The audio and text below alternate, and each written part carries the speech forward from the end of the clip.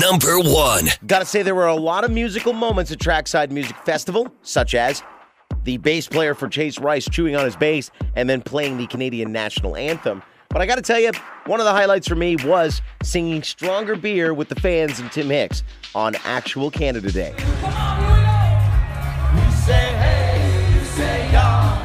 You both got pro football. Say we got big balls and long feet. One last down. We say Z, you say Z. So watch our LTV. Yeah, stronger on down there. We got stronger.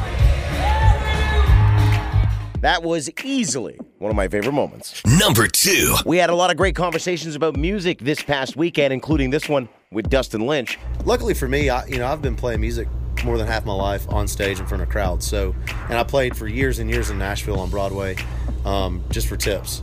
And so I get it. I've got a long list of songs and tricks in the bag I can go to, and to keep a crowd's attention. Back in the day, I didn't have any hits, and I could play a 4-hour set on Broadway and keep a bar rocking the whole time. So, out here an hour and a little bit, that's nothing. You can find all those conversations online, the Weaver blog at country104.com, on Omni, or this Friday when a new episode of the Top 30 starts at 7. Number 3. Chin down, teeth out. That's a classic Matt Weaver selfie, and we took a lot of them this weekend, although you haven't tagged me in all of them I took. So if you haven't tagged me yet, WeaverFever7 on Instagram or C104 Weaver on Twitter. Number 4. Hey, thanks again to everybody that voted for the mayor of Country 104. I was named the winner today at 8 o'clock.